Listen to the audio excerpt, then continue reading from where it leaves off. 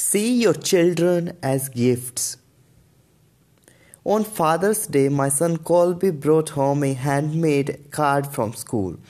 On the front of it, it was his small handprint, and inside the card, above a little photograph of my child, were these words. Sometimes you get discouraged because I'm so small and always leave my fingerprints on furniture and walls. But every day I'm growing. I will be grown up someday, and all those tiny handprints will surely fade away. So here's final handprint, just so you can recall exactly how many fingers looked. When I was very small, love, Colby. Children grow so very quickly. It seems like just yesterday that I stood in the delivery room waiting for his birth of my son.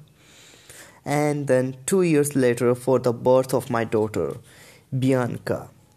It is easy to promise yourself you will spend more time with your kids when things slow down at work, or when I get that big promotion, or next year when I get a little more time.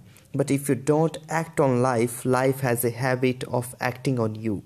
The weeks slip into months, the months slip into years, and before you know it, that little child is now an adult with a family of her own. The greatest gift you can give to your children is the gift of your time. And one of the greatest gifts you will ever give yourself is that of enjoying your kids and seeing them for what they truly are, the small miracles of life. In the prophet, Khalil Gibran makes the point far more eloquently than I ever could once he write.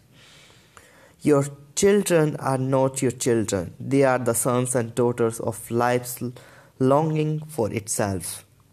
Thank you.